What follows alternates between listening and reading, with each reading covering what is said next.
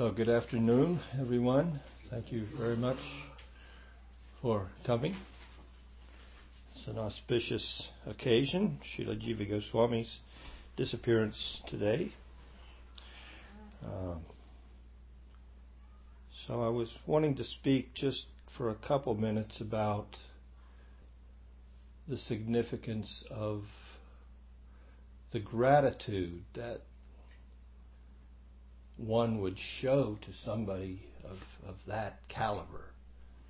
Srila Jiva Goswami, Apurva Acharya is somebody that's poured out his heart into the Gaudiya Vaishnava community and contributed so much to the spiritual nourishment, the foundation upon which we build our practice. So all the Purva Acharyas, how to show appreciation to them. Of course, we can read their books. That's an appreciation. We can associate with them through their literatures. But what kind of relationship with the Purva Acharya is there until one actually is on the spiritual platform, which we are all aspiring to be on. So to rise to that level of immersion in samadhi where one can enter into and directly associate with the Goswamis or Vishwanath, directly have their darshan, that's seems, from my perspective, lifetimes away. So how to show appreciation today? We honor these appearance and disappearance days. We speak about them. We speak about the nature of their lives and their contribution and what their time period and what they accomplished in their sangha in their day, what they were confronted with and how they dealt with it. And we see that in their writings, like in studying the Sandarbhas, we're seeing a general, a very concerned effort by Jiva Goswami to deal with, the misconceptions of his day, Advaitin philosophy, and the Brahmavad, the people that don't see the Supreme, don't see beyond the effulgence of the Supreme to the personality that's there, dealing with the arguments of the other transcendentalists of the time. So we see that comes through in his writing. It comes through that this is okay, but really you should look at bhakti. It's so much deeper. It's so much more rewarding. It's so much more fulfilling. And if we look carefully and logically and scripturally at your arguments in support of your conception of the supreme reality, let's look at that. And we see he continually brings up, points again and again to show there's some shortcomings when you see don't see the complete picture. And I think in the scripture there is a much more complete picture that you would benefit from. So he confronts them. So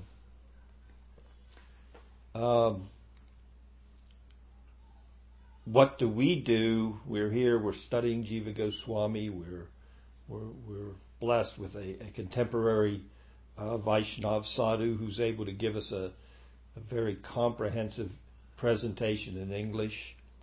So that's where our appreciation begins. We're in a line of disciplic succession.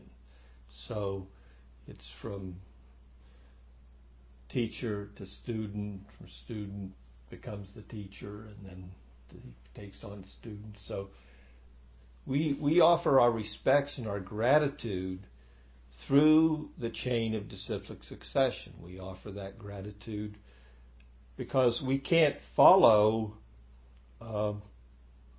Krishna's directive in Bhagavad Gita, we can't have a relationship with a Purva Acharya, a prior Acharya, a prior Guru, a prior sadhu within the line. We can't have a direct relationship with them.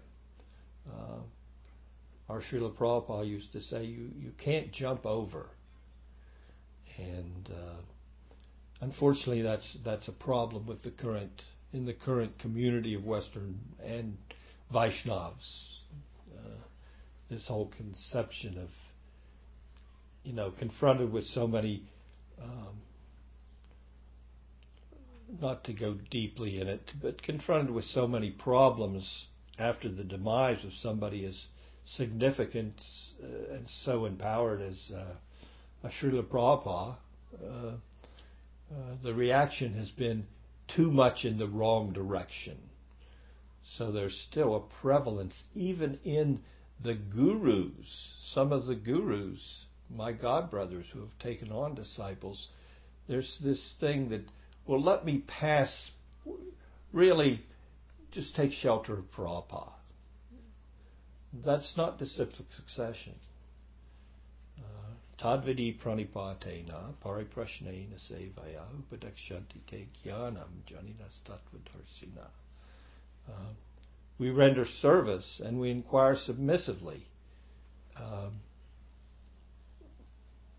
We can't, future generations can't render that service that Krishna's talking about.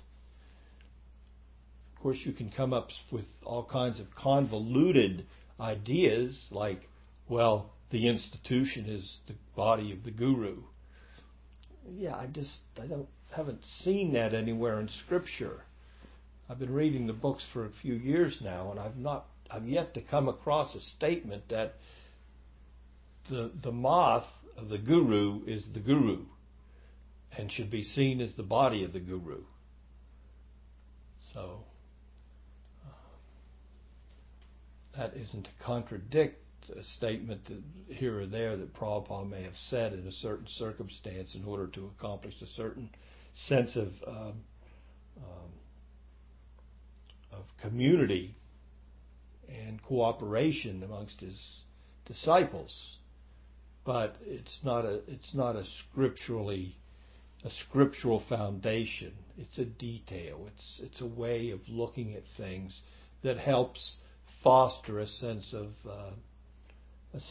community.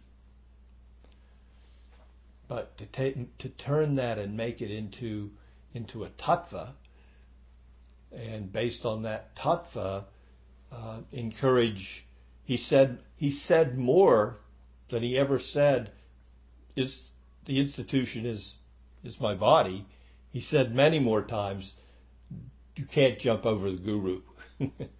He said in a much more powerful way, the necessity of accepting a bona fide spiritual master, rendering service unto him, sitting and hearing from him. So this is the real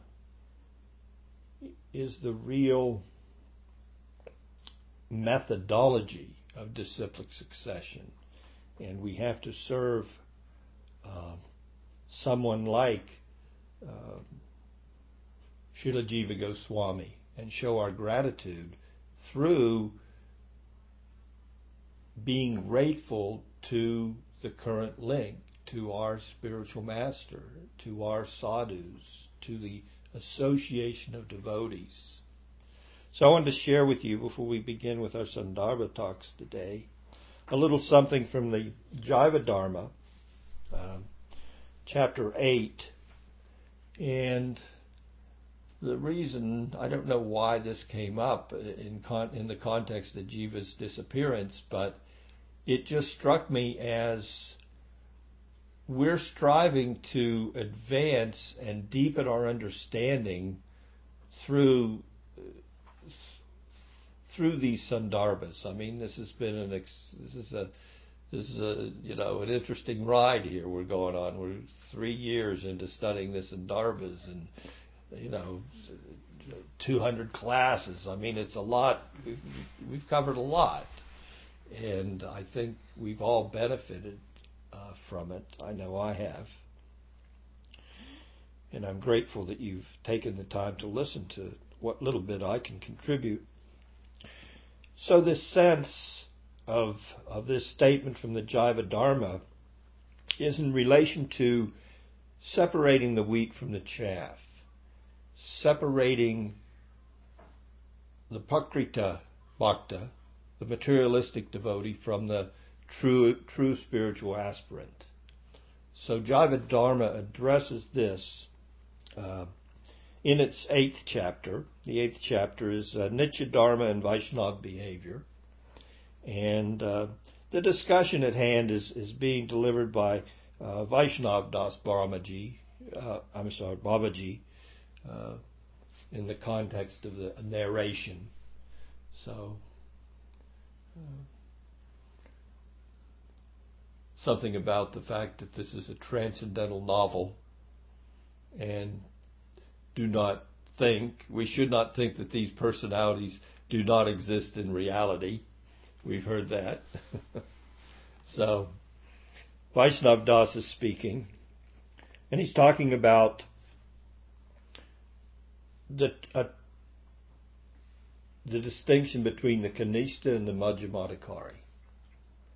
And I think that what struck me is, if we're going to show appreciation, the greatest appreciation we can show is at least bringing ourselves to this standard of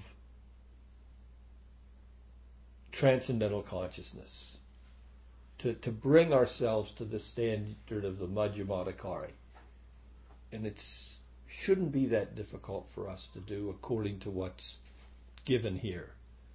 So I'm going to read a couple things, and hopefully they'll benefit us. Those who have adopted the path of bhakti may be divided into 3 categories: Kanishta, neophyte; Madhyam, intermediate; and Uttama, topmost. Kanishtas are those who have embarked upon the path of bhakti, but are not yet true bhaktas.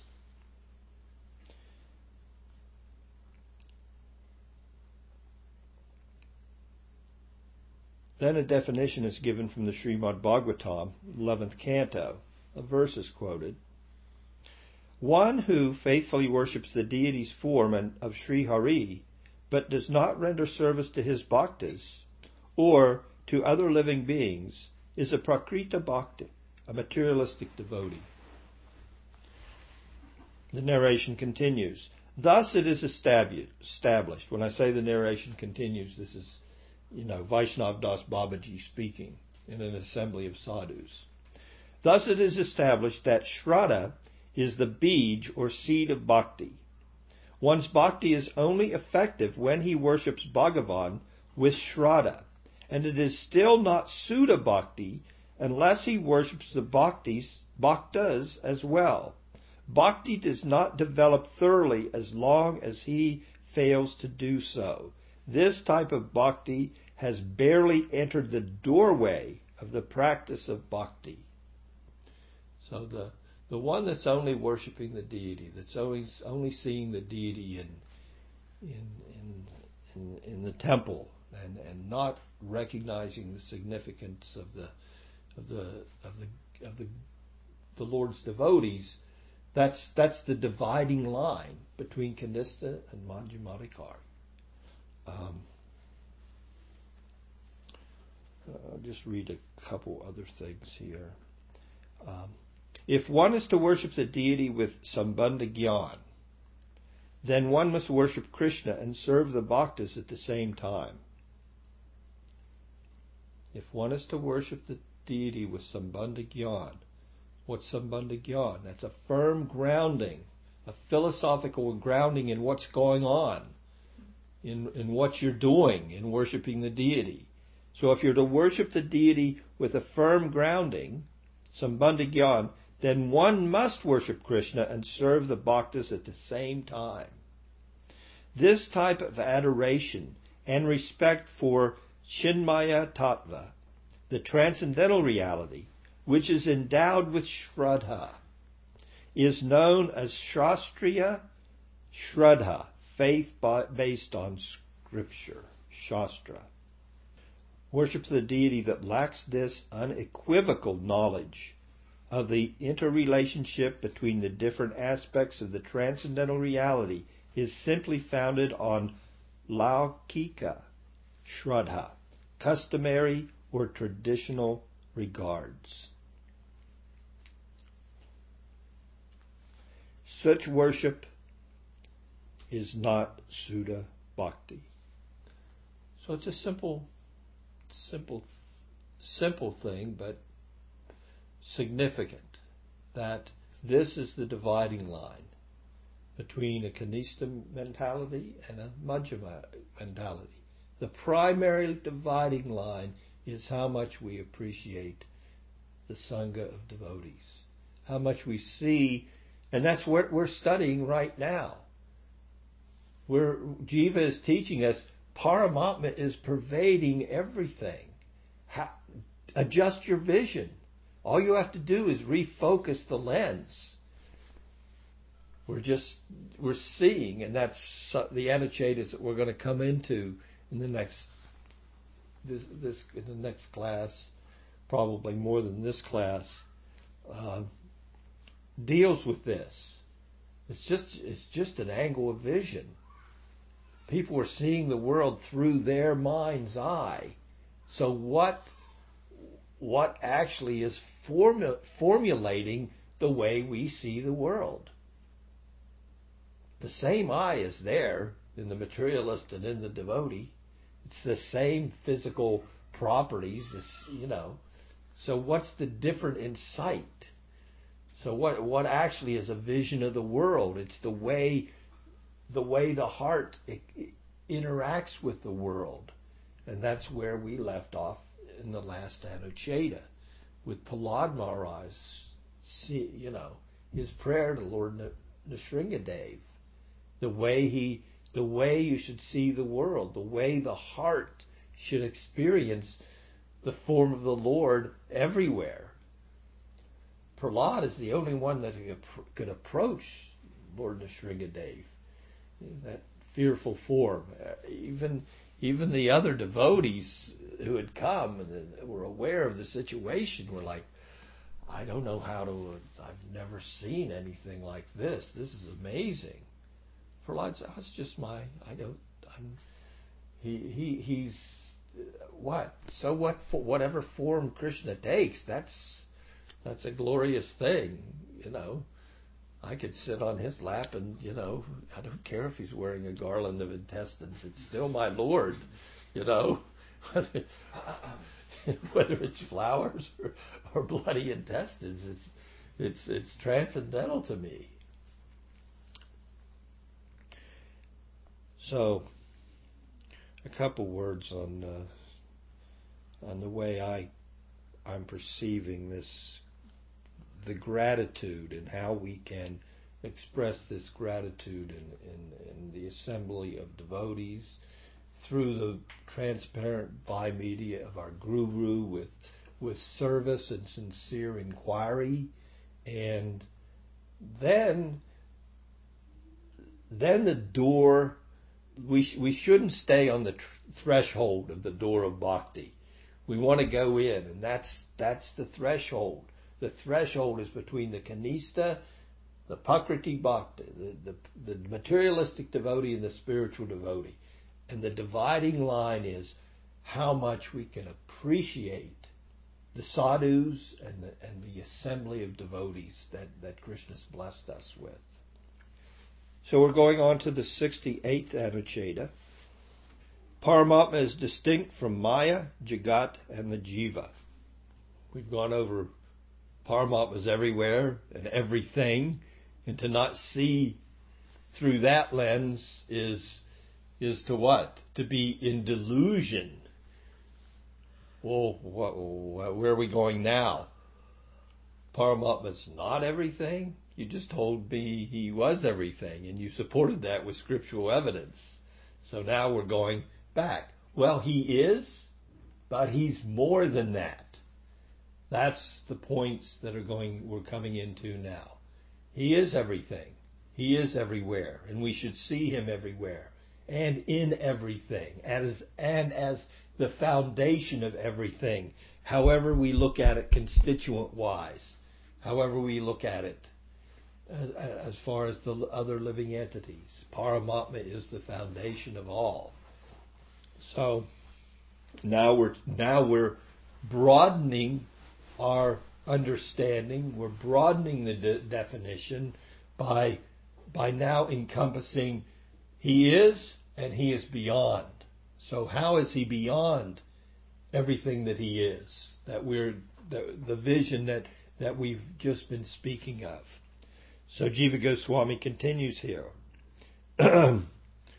He says, now Bhagavan Kapila clarifies that Paramatma is distinct from the creation generated out of the Maya potency, from Maya and from the Jiva.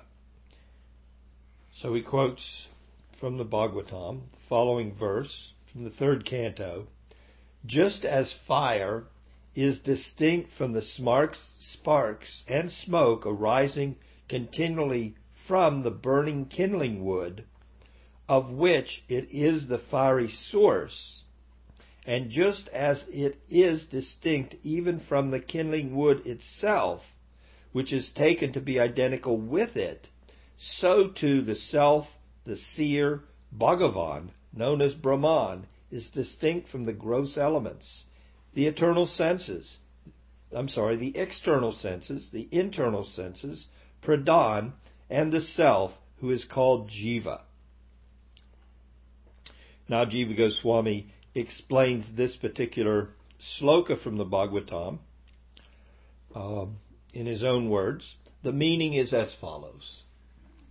The word umukha, a firebrand, means a handheld piece of burning kindling wood used to ignite a fire. The adjectival compound swa sambhavat, arisen from that to which it belongs, means that this burning kindling wood has fire itself as its own fiery source, which is to say that fire in its unconditional constituent cause, as such, the kindling wood is merely the conditional cause of the sparks and smoke. So, just as fire, which is the constituent cause of sparks and smoke, is different from both of them, and just as it is also different from that very same firebrand, the firebrand here means the stick, of which it is the constituent cause, so too Bhagavan is different from the jivas, from Pradhan, and from the material elements. So an analogy is being used to get a point. We're familiar with a burning stick. He's saying, okay, so we're familiar with this. So let's talk about the Paramatma as in a way that we can relate to something that we have familiarity with. So we have some familiarity with it. We have the stick, there's the flame, the fire itself, and we also have the sparks and the smoke. The analogy is there of the fire is actually, in this analogy, Paramatma himself, the Supreme. And we also have the sparks, which are the jiva, the smoke, which is the material manifestation of Maya. We also have the firebrand, which is what actually constitutes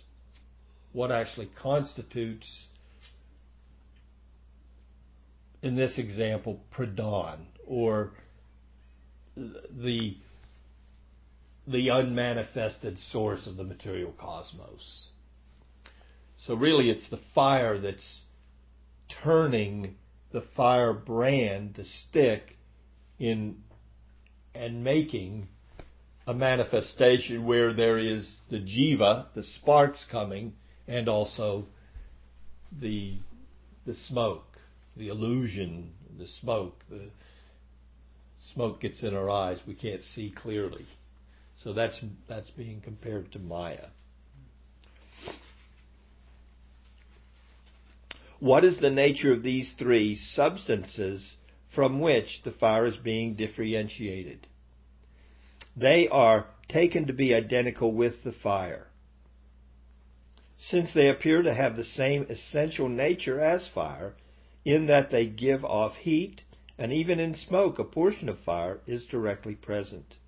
In the same way, Bhagavan, who is the constituent cause, upadan, of all categories of being, is different from the living entity, called the jiva, which is compared to a spark in the example, and from pradhan, which is the conditional effulgence of Bhagavan, limited by primordial matter, pradhan, and here compared to a firebrand, and from the material elements, etc., which are compared to the smoke. This very Bhagavan is the self, Atma, namely Paramatma, who is immanent in the above three entities by his personal portion, Swamsa, and who is also sometimes called Brahman when manifesting himself simply as unqualified consciousness, to one eligible for such realization.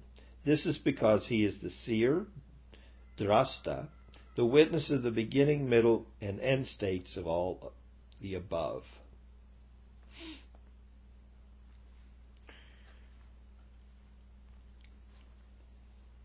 He concludes this just basically elaborating a little bit more on his analogy. And he concludes the Anucheta proper by saying, similarly, the seer who knows all things without limitation, and who is signified by the names Paramatma, Bhagavan, and Brahman, is indeed different from the material elements, the external senses, the internal senses, and so on, for they consist of the extrinsic and intermediary potencies. So the analogy, just to dig into the analogy a little bit, the fire is definitely of its own nature. It is that potency by which there are sparks. No fire, no sparks. No fire, no smoke. No fire, the kindling wood has no significance. The stick cannot light itself. So fire is that component which is, you can't say that the other things aren't the fire, because they wouldn't exist without the fire. But they're not the fire proper. And that's the analogy that's being used based on the verse that Lord Kapila spoke.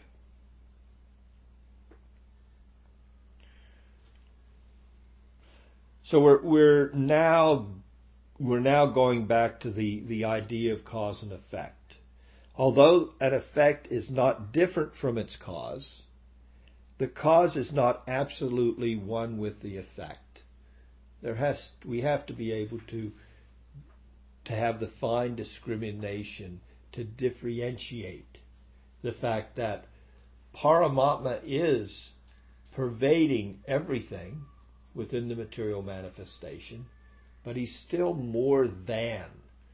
Just as the fire is more than the sparks, the fire is more than the smoke, the fire is more than the firebrand that is lit. And again, the lighting of the firebrand is significant. Pradhan sits dormant until when? Until the Paramatma aspect of the Supreme initiates his potency of time and brings Pradhan into motion. So Pradhana doesn't it's what have we said? It's inanimate. It has no animation until there is the application of Paramatma. Until he exerts his energy in the form of time, the cosmos is in suspended animation, we've said. Nothing's going anywhere. And then once he applies his energy of time, just as once we apply whatever the mechanism, the fire, we start a fire with fire. Well, fire is of its own nature. So it's we would say it's self-manifesting. That's how we look at Paramatma. It's the cause of all causes, but it has itself no cause. As we go back, we go to the source. Well, we come to Paramatma as far as everything that we experience within our realm of our Kshetrajna. We're the observer of a field of activity, a Kshetra. So our observance, everything within our observance goes back to the cause. So the cause of all causes. We hear this statement applied to the Supreme. He's the cause of all causes. Well, what's his cause? Well, that's called self-manifestation. He is his own cause. So we'll go on to the next Anucheta and begin that.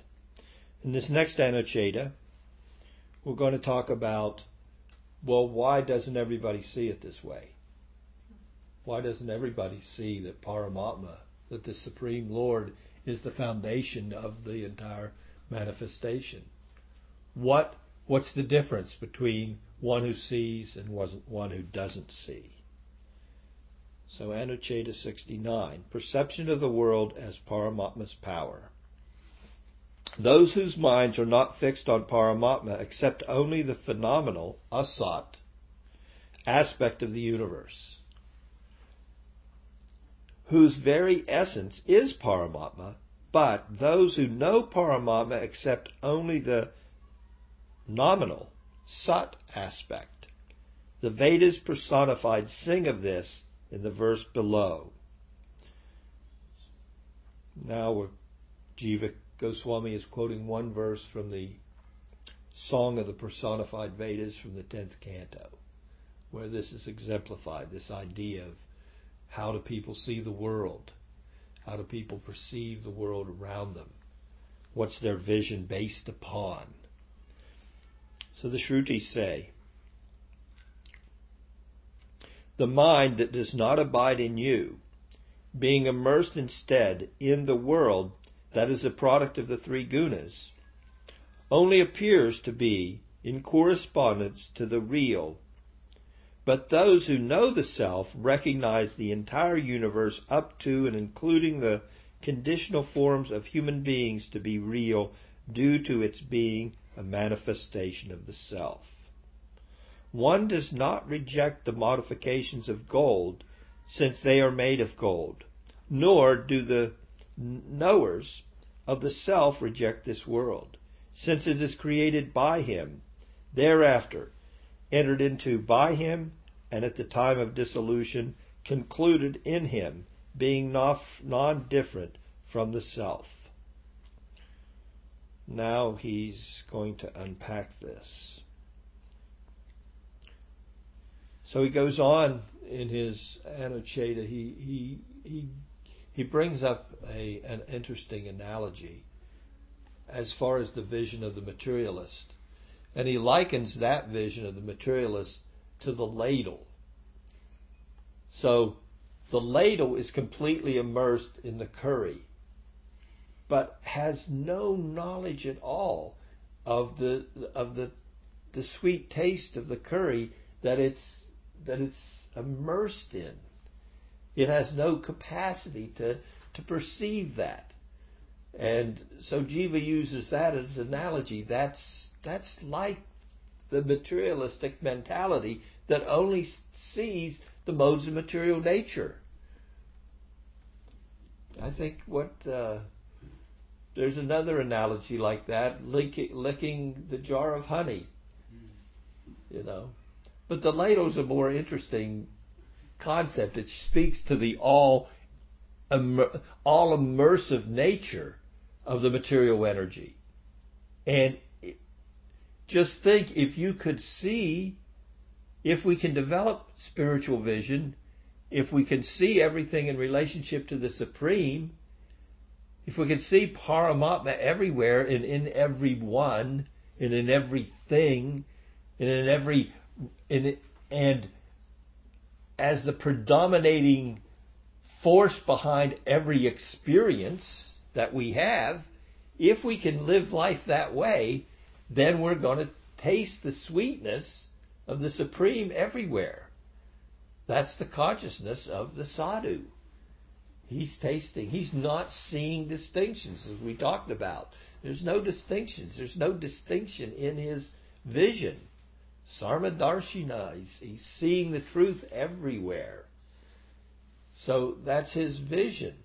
Just as the ladle, if the ladle could just taste whatever preparation it was in, then that's transcendental vision. So he uses this analogy of a ladle. He quotes a verse. He goes on and quotes a verse from the 11th canto. Know that everywhere you apprehend. Rewind. Know that whatever you apprehend, whatever you perceive, through the mind, speech, eyes, ears, and so on, is perishable and a product of Maya and the mind. Then Jiva Goswami goes on.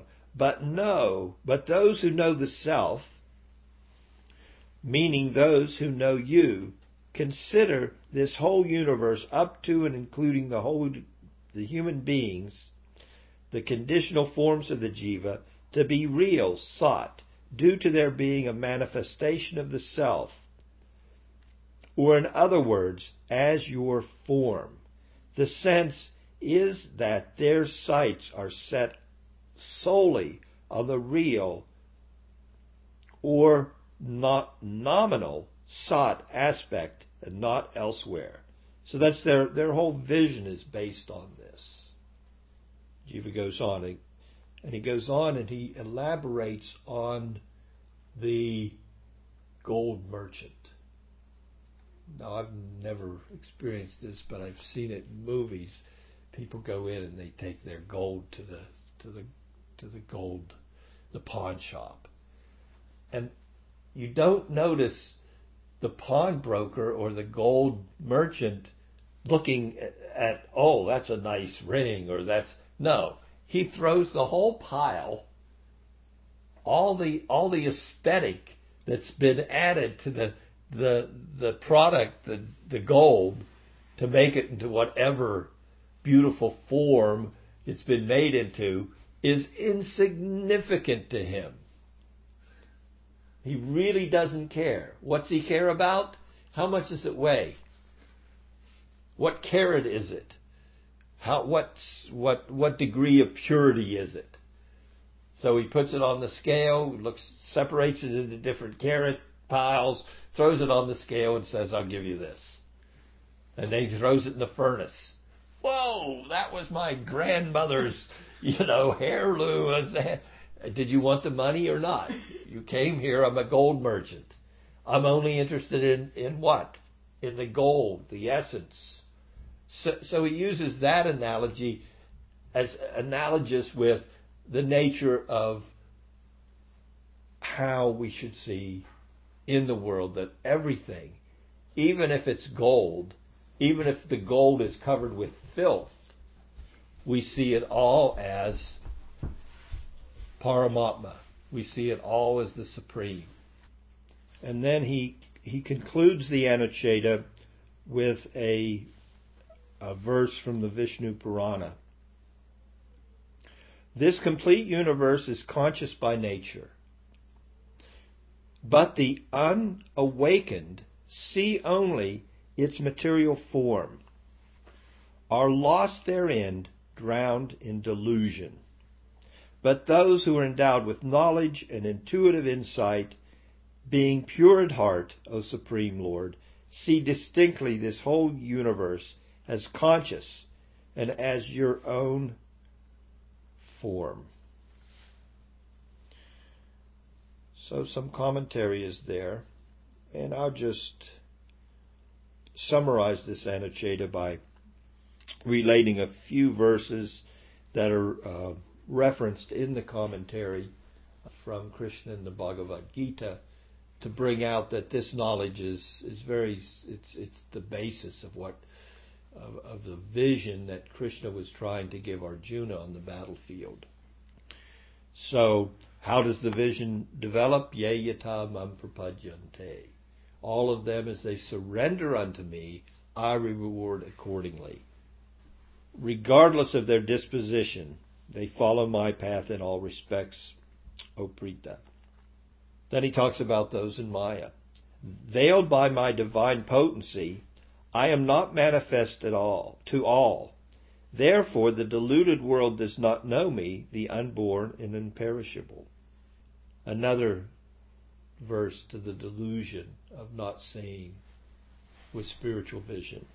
Deluded by these mental states, which are products of the three gunas of nature, this entire universe does not know me, who am beyond these material states and immutable.